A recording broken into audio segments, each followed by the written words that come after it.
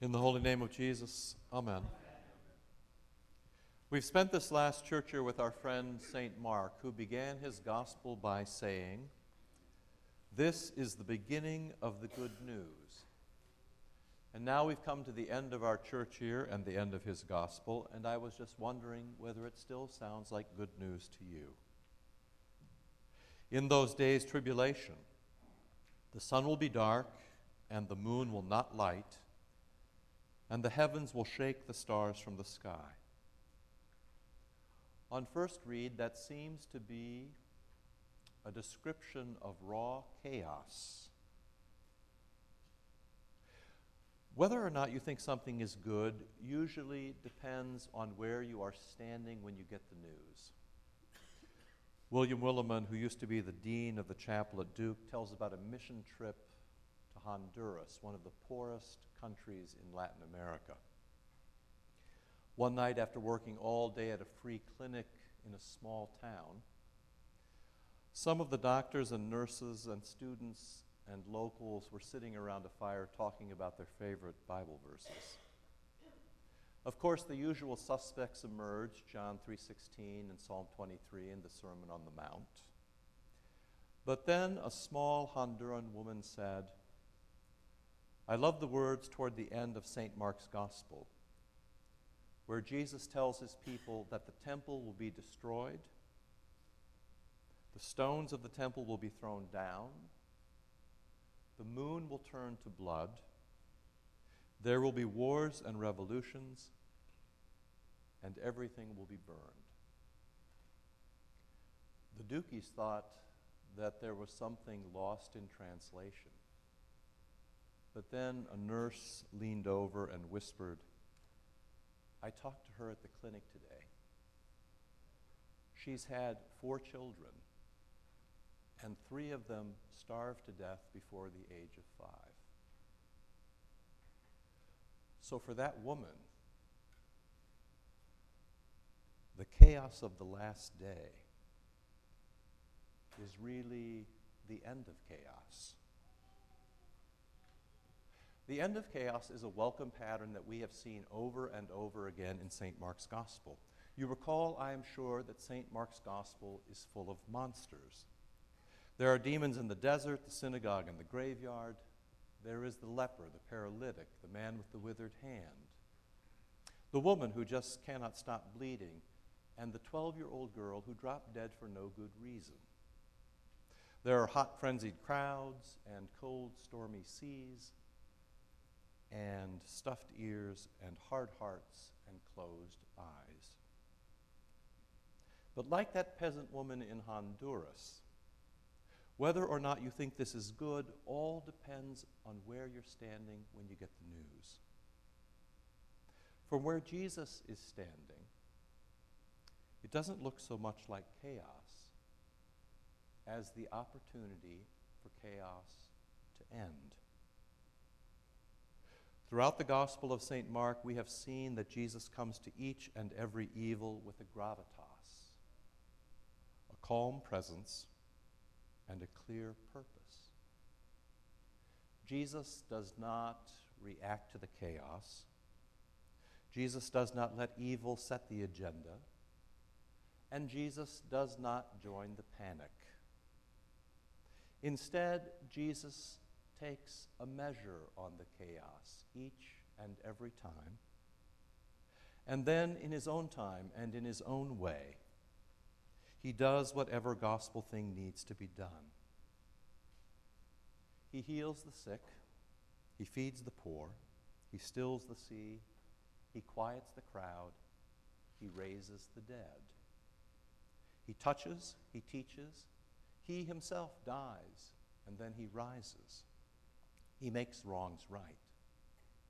He stops the chaos, and he shows the way forward, bidding all of us follow me, so that someday he can have all his children home again in Eden. Chaos is always the devil's work. Whether it is the chaos of original sin in Eden, or the chaos in our world, our church, or in our own lives. But the promise of the last Sunday of the church year is that Christ is on his way back to finish off his old foe and to stop all chaos for good. It may be that Christ will come today, or it may be that he will come tomorrow. But whenever he finally does ride the clouds down in fire, you can be sure that Jesus will put an end to all devilish nonsense. On that day, you and I will want to be standing in a gospel place that lets us hear the news as good news, a place that lets us welcome him and not fear him.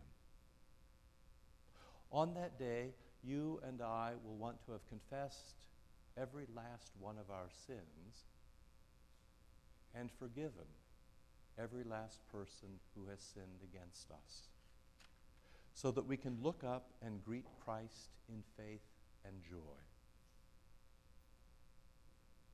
Actually, I'm not so concerned about most of you living or dying eternally.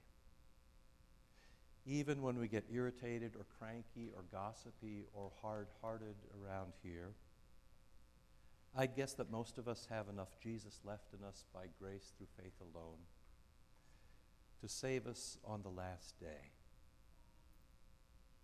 But just getting past the chaos of the last day is not the end of the story. At least not the way that Jesus tells the story in the gospel this morning from St. Mark.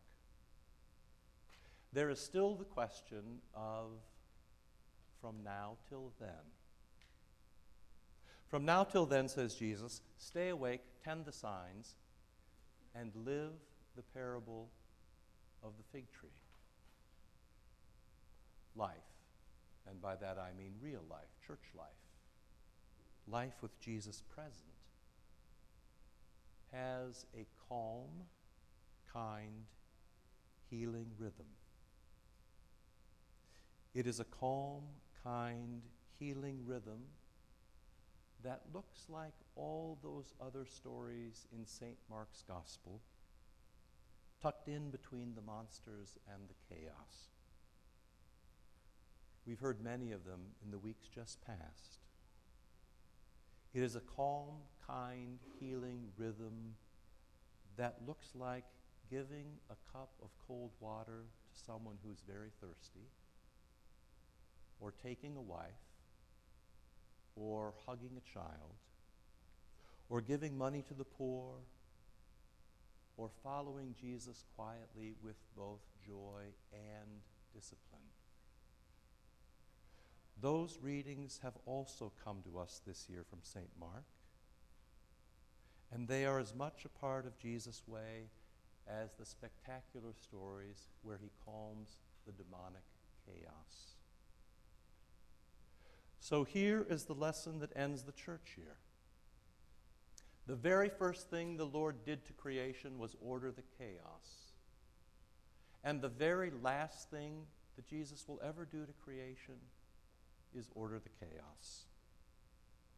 But from now until then, we are meant to live and act and speak calmly and kindly and healingly as his disciples. It is true that there is evil all around.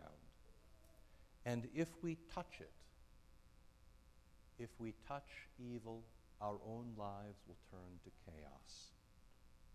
And that chaos can rattle us and panic us and exhaust us. But Jesus says that is not how life is meant to be.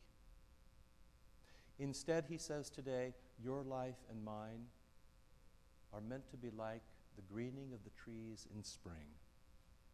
Slow and steady, calm and quiet and kind, reliable and predictable, and certain to come to maturity.